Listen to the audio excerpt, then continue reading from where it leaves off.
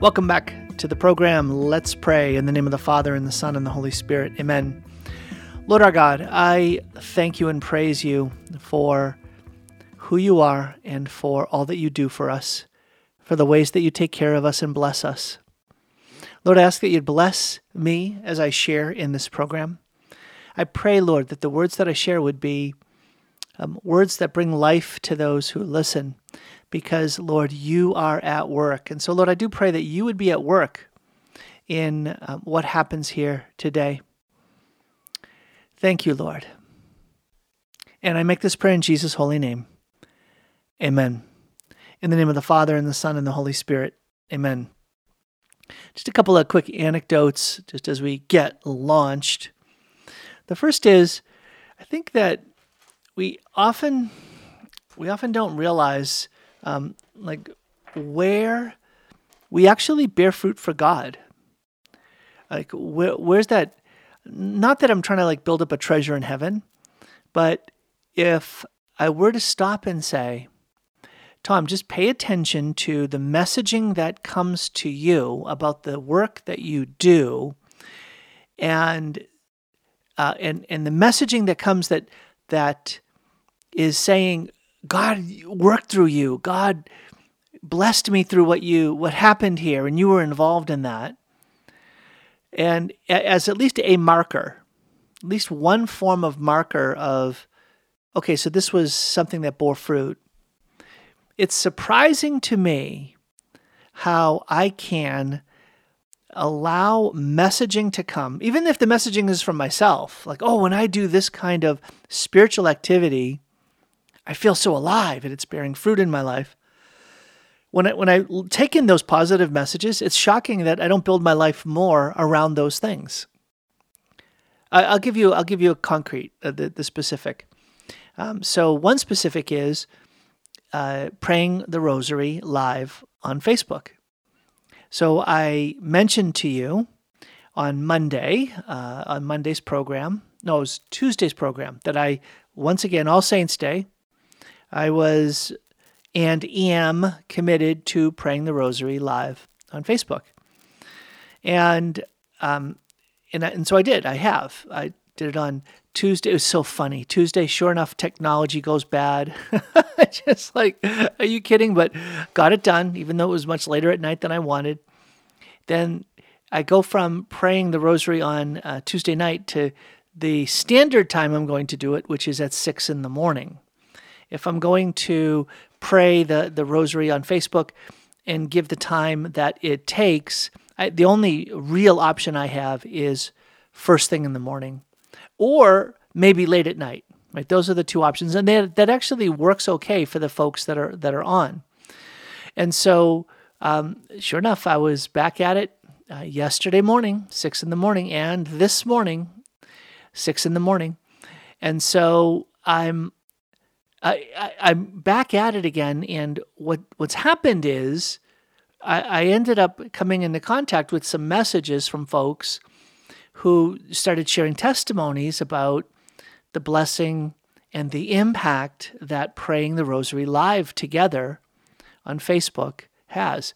And you might just think, oh, why can't people just listen to a recorded Rosary? Well, it's because I pray for people. I'm actually praying for them, for their needs, and it's not just me. I'm not the only one who's praying for someone that comes on, but I'm also inviting others that are with me to pray for that person, for their needs. And there's just a variety of blessings that come from that kind of intercessory activity where we are praying for people who are stumbling into these live encounters, these live moments of prayer online. And it was one of those, oh yeah, how did I forget this? How did I not realize or remember just how powerful this is in the lives of people who end up getting blessed by it? And it makes me say, why don't I build my life around that? Let that be a prominent, I'm very comfortable eating and making sure that my body is taken care of. But what about that spiritual activity? It's like, why is that lower on the priority list? Why do I fight less for that mission right there than I do other things in my life? It's why am I more committed to doing something entertaining and enjoyable or relaxing for myself than I am committing to praying with people in a way that can change their lives? Sad. It's sad. So, but then let's drag it down closer to your life. And so maybe you're not someone who's joining me at 6 a.m. to pray the Rosary Live, and you're thinking, well, that has very little to do with me. Actually, it can have something to do with you. Join me tomorrow. Come on, let's go. Be there 6 a.m. and experience it. Experience it yourself, and just see what the Lord does to bless you, to bless those that you're praying for, those situations and circumstances, but also to bless others through you. You'll be swept in, you'll be drawn into the act of being an intercessor, praying for others. And it can get pretty inspiring when you see like the numbers of people begin to grow and grow. So I think I only had something like 85 on the first night, and then like 60 on Wednesday morning. But it'll grow as people begin to get momentum with this. I would typically have several hundred people praying with me at a time around the world. And I think the most I've ever had was something like 1,700 people at one time praying together. I don't mean like they stepped in at a certain point. No, they were all together there praying with me as we were praying for each other and also honoring God. Just when I think about the inspiring thought that somehow I am in northwestern part of the country, am connected by dots to people literally around the world. It's like we're creating this net of blessing around the world. It's just awesome. It's really awesome. It's funny because I don't have the same degree of connection when I use my Divine Office app. So I use that to make sure that I'm on the right page and making sure if it's a feast, I'm using the right special prayers for that feast day. But on the Divine Mercy app, when you click on a particular hour, it lets you know how many people are in prayer with you right at that moment around the world. Like how many people are also using this app to pray at that moment. And it's typically a couple hundred people, 200-300 people are online right then also praying. And, I see it. I don't really think about it concretely because I don't sense any kind of real connection between them and me other than, they've got the app open too. So it feels different than when I'm praying the rosary online. But anyways, it's I just share that to say, come on out, check it out, get up early, and see what the Lord does to let that be a blessing to you. The other one is reading Scripture. So reading Scripture for me has been such a game changer.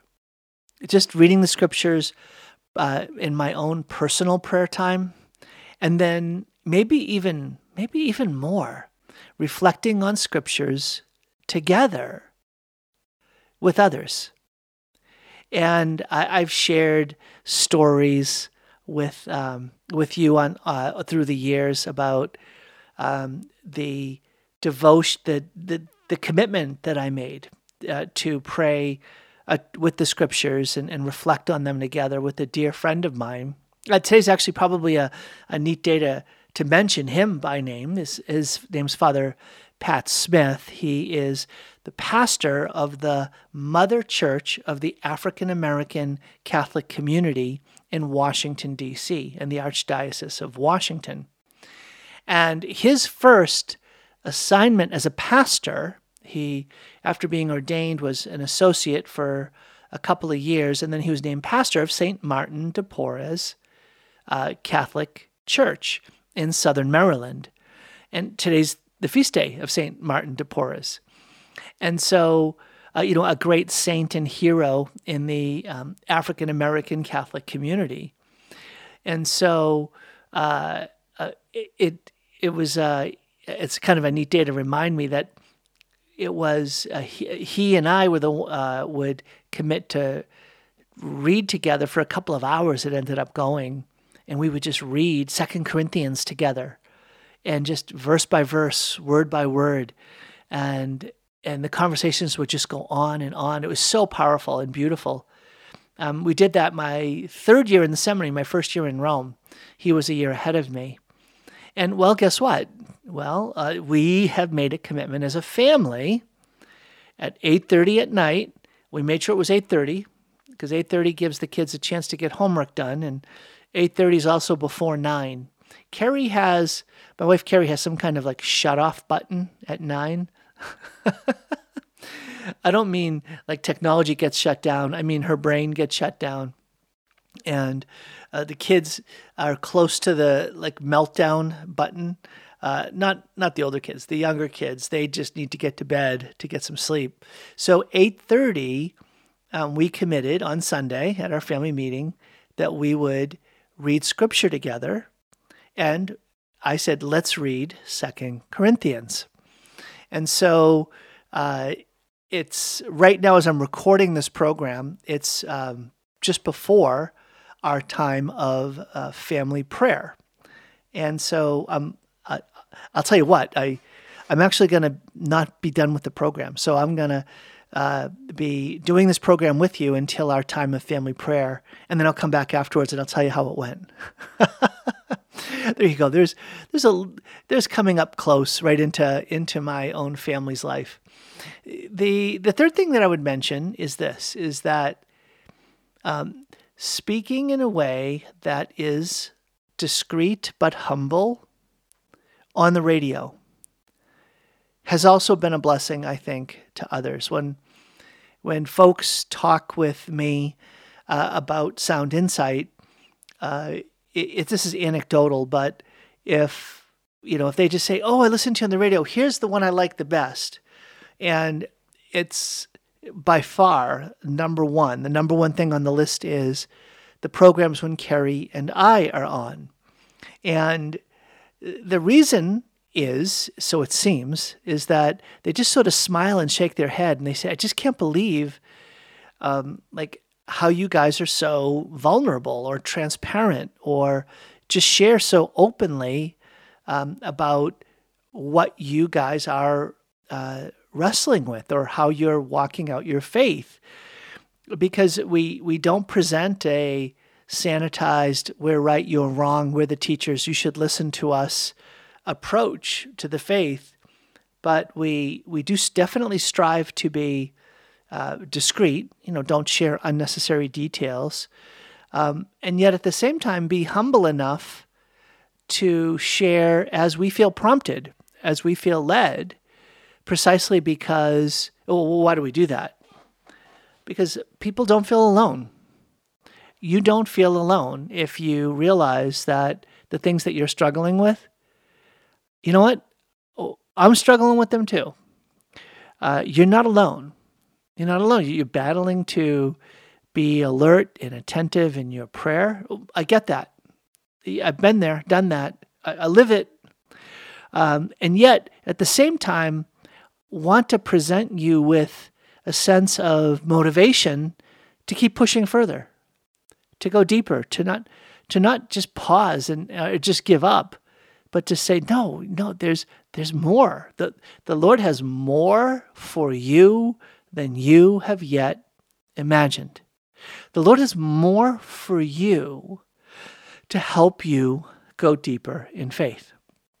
So with that in mind, I have identified, I've got a sheet of quotes, this would be a handout that I've probably used at some point. And it's all texts from Hans Urs von Balthasar, one of the most favored theologians of St. John Paul II and Pope Benedict XVI. I've talked about him through the years. And I've got a few quotes that I'm going to share with you to let it be an encouragement, to let it be a bit of inspiration, to let it be something that will hopefully encourage you, to motivate you, right? To say, I want to go deeper. I want to become more in God's sight. Okay, back in a minute.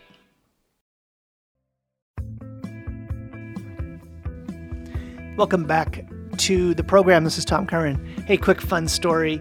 Dinner time. We were just having conversation. Carrie and I have been making an attempt to improve and foster a stronger sense of connection at our meals. And one way to do that is not only locking them down, like we're going to sit and we're going to not just have our meal, but we're going to also have conversation. And but it's not like we come equipped with, here are the 27 dinner conversations that every family must have. And so it sometimes just falls back into the standard paths. Well, I don't know how it happened, but talking to John Luke, our sophomore, he was saying in class, they were saying, well, if you were going to be a utensil in the kitchen, what would you be and why? As a way of like getting to know each other better. Very kind of cutesy. But then it fell into a couple of other lines of conversation. And one of them was, hey, what's the most famous passage in 1 Corinthians?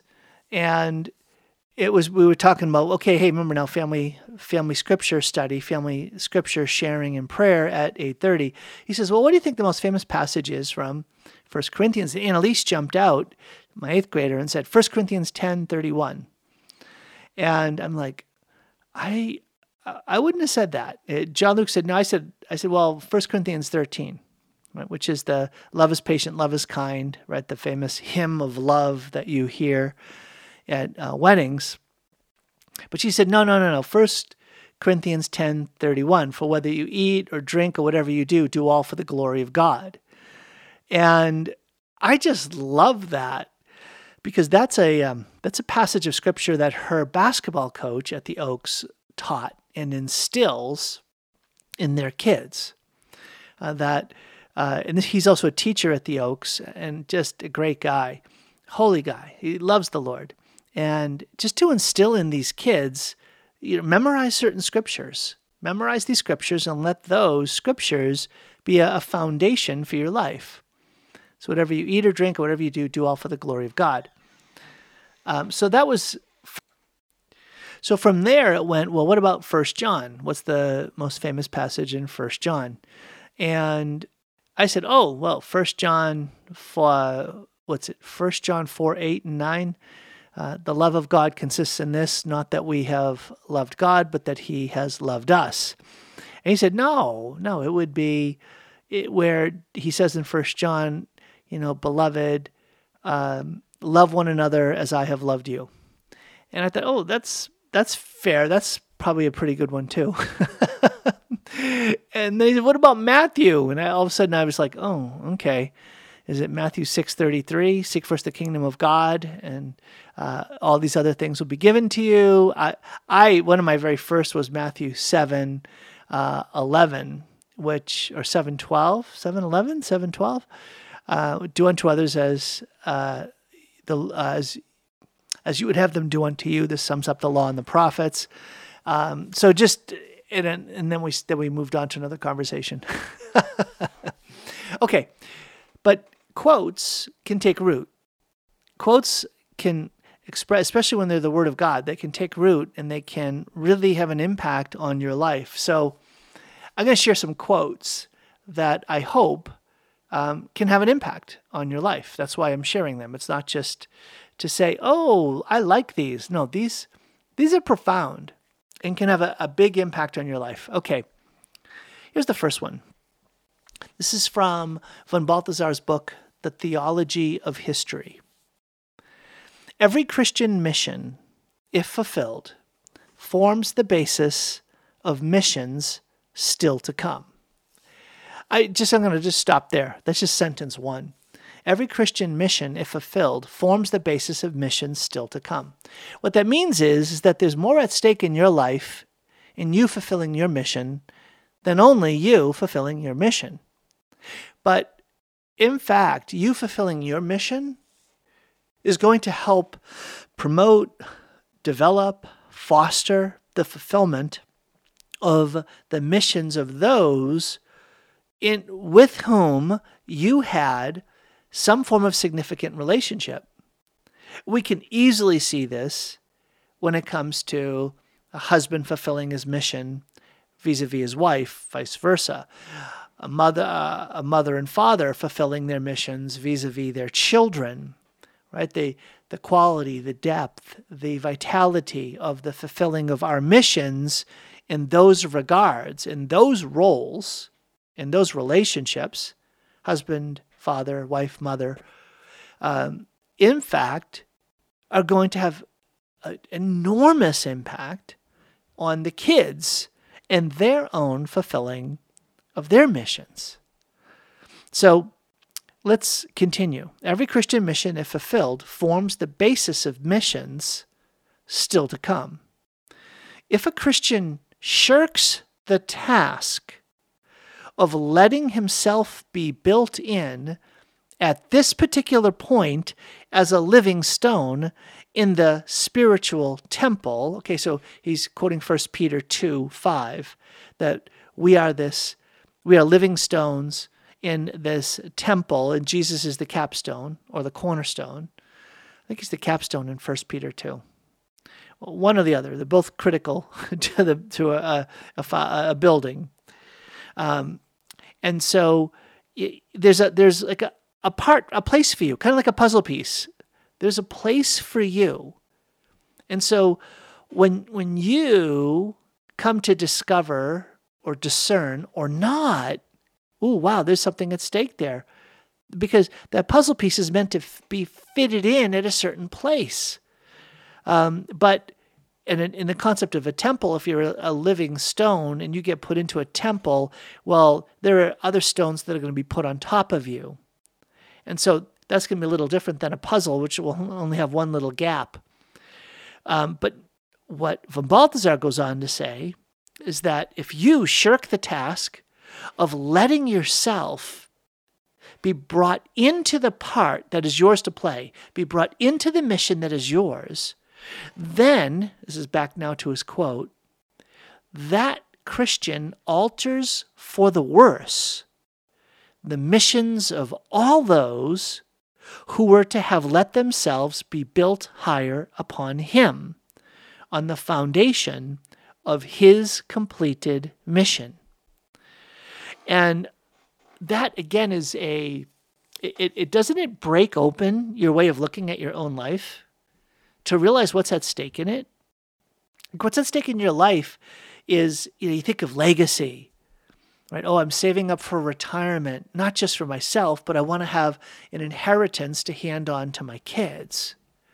How many times do we ponder that the most important, the most profound, the most enduring, the most valuable inheritance that we will ever pass on to our kids is the foundation of our completed mission, is, in fact, our relationship with God lived out well. Here's one way of saying it. You will never, it's kind of strong, you will never fulfill your call as a husband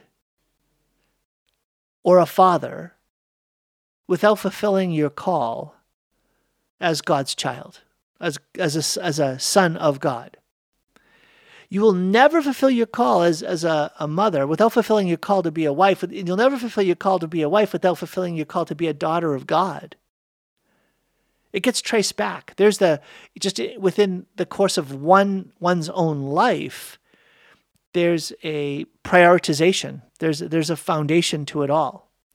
Like, how in the world am I going to bring the love of the Lord, the mercy of the Lord, the discernment about how to parent my child in this instance, if I'm not, in fact, in unity with my wife, and if I'm not also in a deep nearness, intimate relationship with the Lord. And you know what? The Lord redeems broken situations. He certainly does, right? I think of situations of divorce where you have single moms who have been abandoned by their spouses, and here they are striving to fulfill their call to be a mother when they no longer have that ability to live as a wife. The Lord steps in. He redeems those situations, and he says, I will give you the grace you need to be a mother. Focus on being my daughter, and I will give you the grace to also be a mother, for sure, right?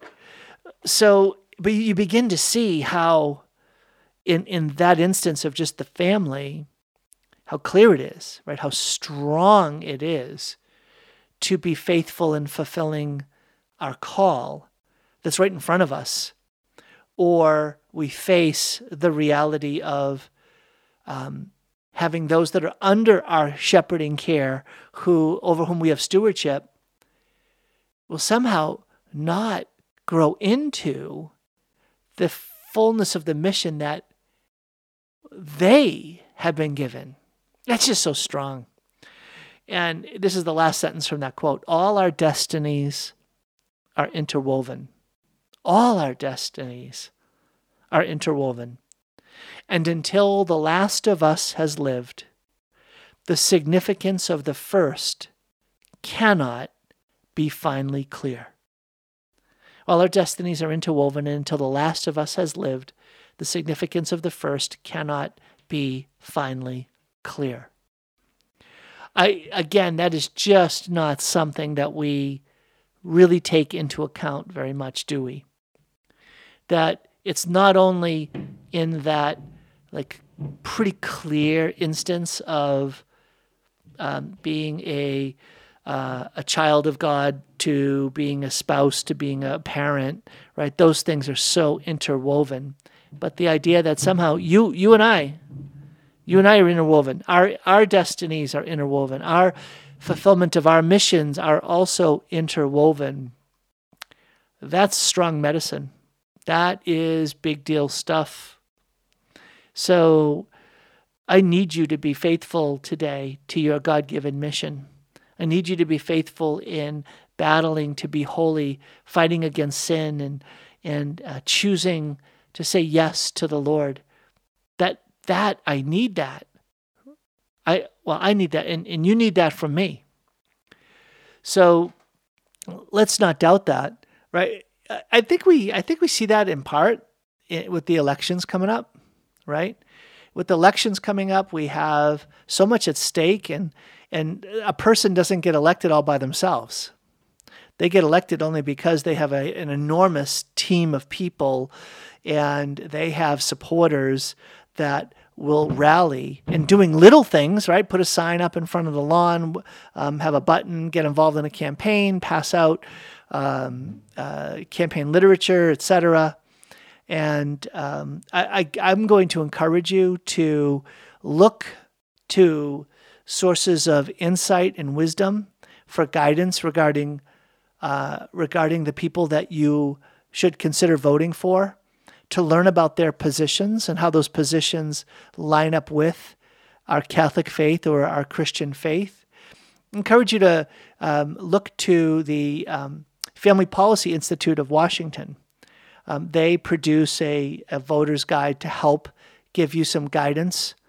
And there's a lot at stake, right? We have a Senate race at stake, and it's really clear that there is a candidate who is a radical supporter of baby slaughter through abortion. There just is. And I think that the Dobbs decision has shown with a degree of clarity that the age of abortion is ending.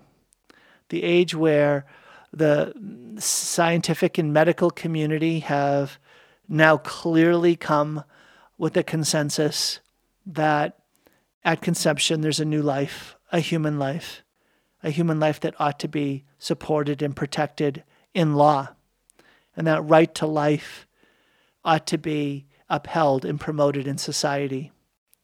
We just don't need legislators. We certainly don't need a senator that is a radical pro-abortion advocate and supporter throughout their career.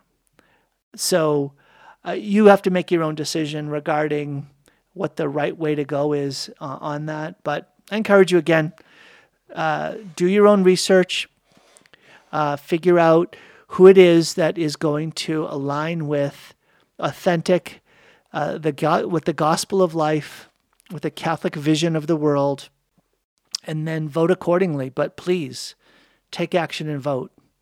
All our destinies are interwoven, and until the last of us has lived, the significance of the first cannot be finally clear.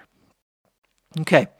Well, this is Tom Curran. Today on the program, I'm doing something I'm hoping is encouraging, sharing with you some insights, some thoughts, taking quotes from Hans Urs von Balthasar that are meant to be an encouragement, that are meant to be something to give you a moment to just sort of take in the faith, take in what the Lord is saying to you today. All right, I'm up against a break. I'll be back with more sound insight. Oh, and I'll also be back after my family prayer, reading the scriptures. I'll tell you about that too in a minute.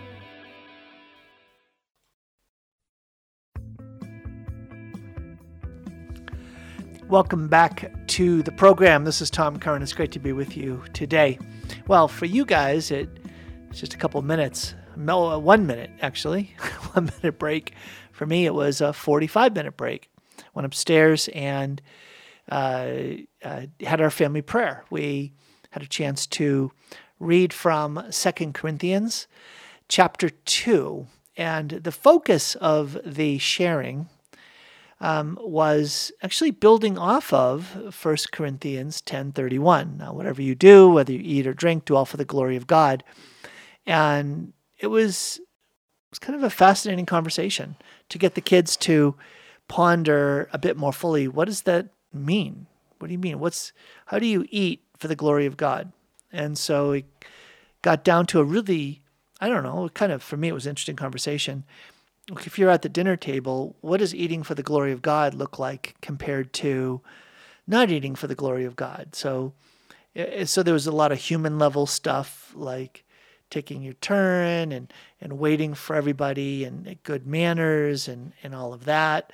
But then, well, wait a minute. What's the distinctively Christian way of eating? Eating in a way that glorifies God. Oh, well, you acknowledge Him as the source of the blessing of having the food.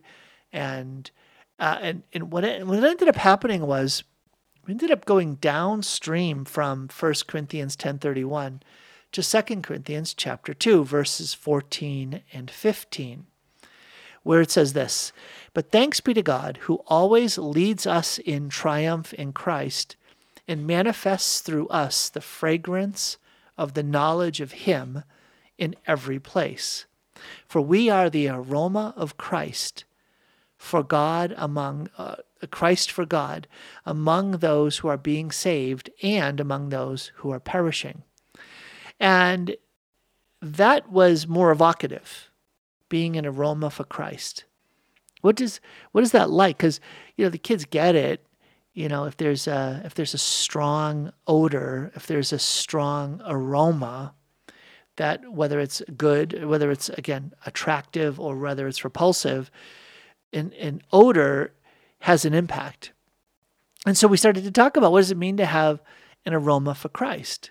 What's the aroma of Christ like? Carrie was funny. Carrie's like, "Hey, let's have a fragrance of the month." There's this like body wash that's like a evergreen, some kind of balsa wood, and so that will be the aroma for this month. And when we smell it, we'll be reminded to be the aroma of Christ in our environments. So, but it was still like, what does that mean? I said, well, let me tell you a story. And so I told them a story about being in the parking lot at school. I was there to pick up a couple of kids. One of the teachers, who's also assistant soccer coach, So said hi to me. So I was visiting with him. They were waiting to drive some kids on the soccer team over to the field for practice. And this teammate of my son's came out, and I had heard that he scored his first goal of the season at the last game. And so I, with enthusiasm, said, "Hey, congratulations. I heard about your goal," and had a chance to tell the story. And I heard it was really cool. And you made this move and that move, and the shot went like this. And you could see the kid just lit up. He just got so excited to be able to be in that spotlight, to be affirmed and celebrated, to be called out in a way that was something that was very positive. And I'm like, that's the aroma for Christ. I say, you have a chance to be able to lift people up, to draw attention to them in a positive way in front of others. And so, to be honest with you, the totality of the prayer time wasn't that impressive. 2 Corinthians chapter 2 is not an easy chapter of Scripture to pray through, and normally we wouldn't read through that much, like that long of a Scripture, but it was a lot of hand-wringing by Paul. And so I just kind of let it go, and so it was just a little bit harder to enter into that passage as a family Scripture. So I had to kind of humbly acknowledge that and just let it be and keep the kids on track in other ways. Anyway, so that was our family prayer time. Okay, let's go back to these quotes. So the quotes are from Hans Urs von Balthasar. And here's another one. This one's a lot shorter. So this one, I think you'll, again, it's pretty striking.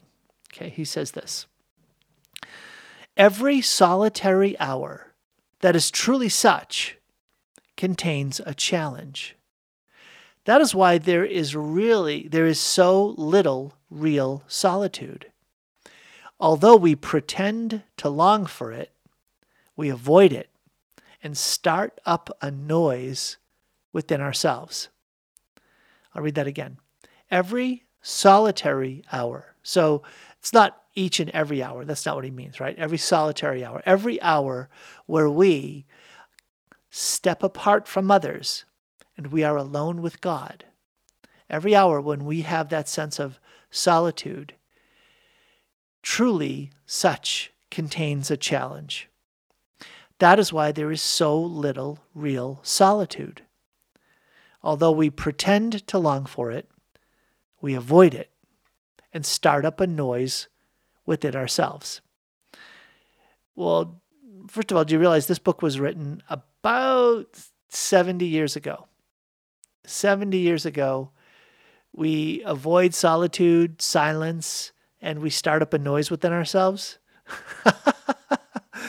Yeah, hello. This is before, most modern forms of communication and media were operating. And so the idea of solitude and having some time alone was a common occurrence and natural to the flow of a day. But be that as it may, two things jump out at me. The first is that what was present then is so much more extreme in terms of the reality that it has today, where it's not just that we avoid solitude, it's that it's been taken from us. It's stripped away from us. It's something that it's almost as if we're not permitted. We're not permitted to have solitude because in some way we're just going to miss out. So we fill the space of solitude as if it's empty, as if there's nothing there, as if not having some form of media on is a loss. It's a loss of an opportunity to fill our minds with more stuff, right? With more noise.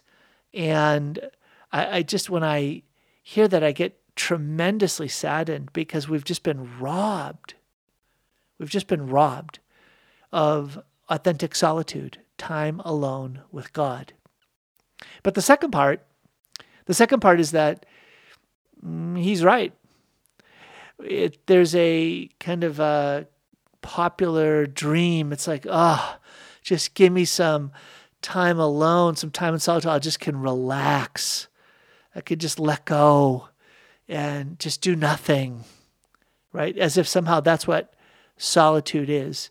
No, when we are alone with God and we quiet ourselves, the Lord is there to commune with us. And in communing with us is shining a light, is speaking a word.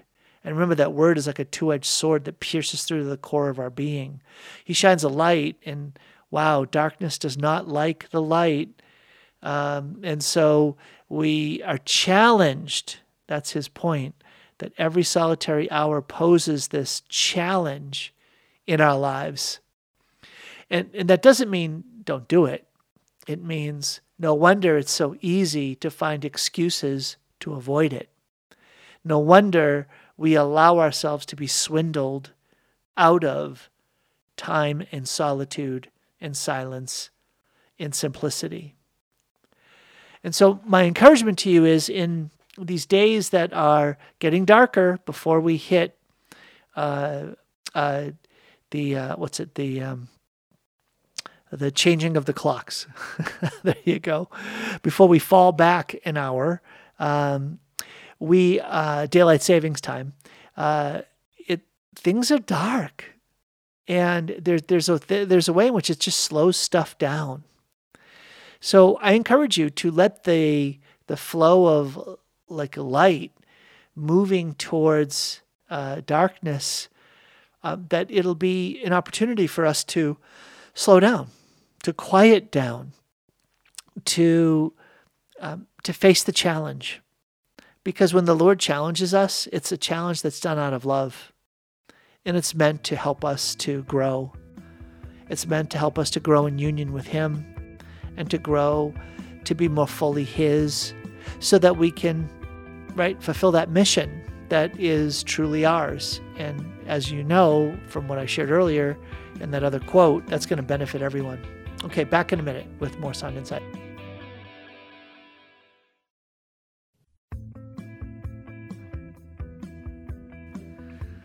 Welcome back to Sound Insight. This is Tom Curran. It's great to be with you.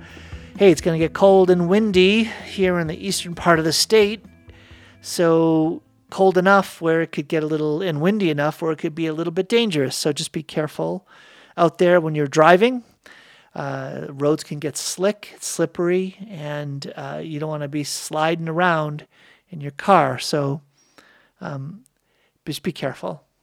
All right, I want to read a quote on prayer, because I think it's connected to this theme of being solitary.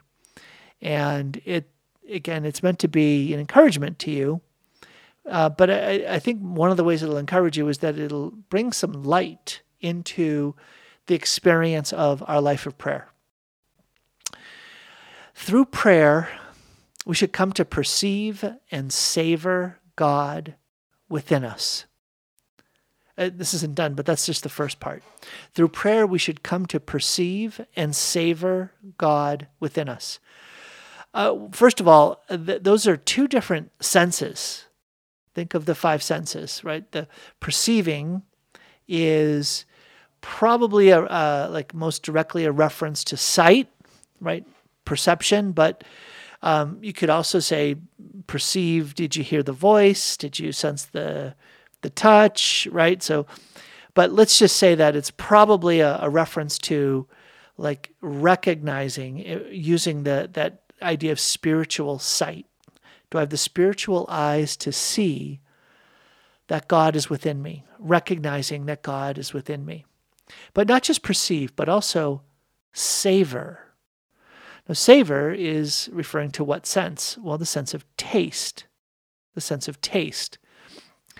One of the things that our Catholic tradition does in its reflection on the spiritual life is it develops a teaching on spiritual senses. And interestingly, the spiritual senses, at least in some theologians, think Bonaventure as a good example, the spiritual senses are an important way of describing this idea that we have contact, communion, and communication with God who is within us. And just as we have contact, a sense of communion and communication with the world around us through our five senses, right? Sight, hearing, smelling, touching, and tasting, those five senses. And I used it in order on purpose.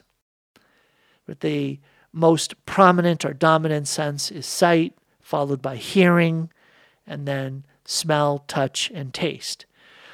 That's sort of a traditional ordering of the five senses. Well, there's a corresponding ordering or hierarchy to the spiritual senses. And what's interesting is that there's a reversal. There's a reversal in terms of the prioritization or the hierarchy. And so what that means specifically is that the sense that is the highest in the natural world, sight, perception, is the lowest in the spiritual world. And again, you might immediately say, hey, wait a minute, isn't the life of heaven taught in terms of sight?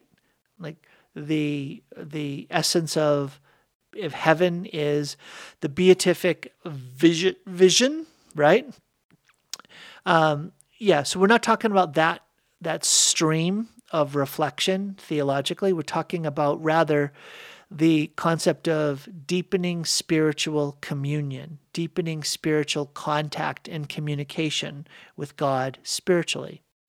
That sight, sound, and smell are three senses that require distance. They're called mediated senses, so that there is a distinction between the sense faculty and the object that is connected to that sense being activated. So I see an object. The object is not in my eye. I see the object with my eye through this space, right? And the same with hearing and the same with smell. Well, what's distinctive about touch and taste is that they are immediate, that there's no distance between the object and the person who is coming into contact, communion, and communication with that object through the sense. So spiritually, in the use of the spiritual senses, if you go deeper into the spiritual life, it will be experienced or described through language of touch and taste.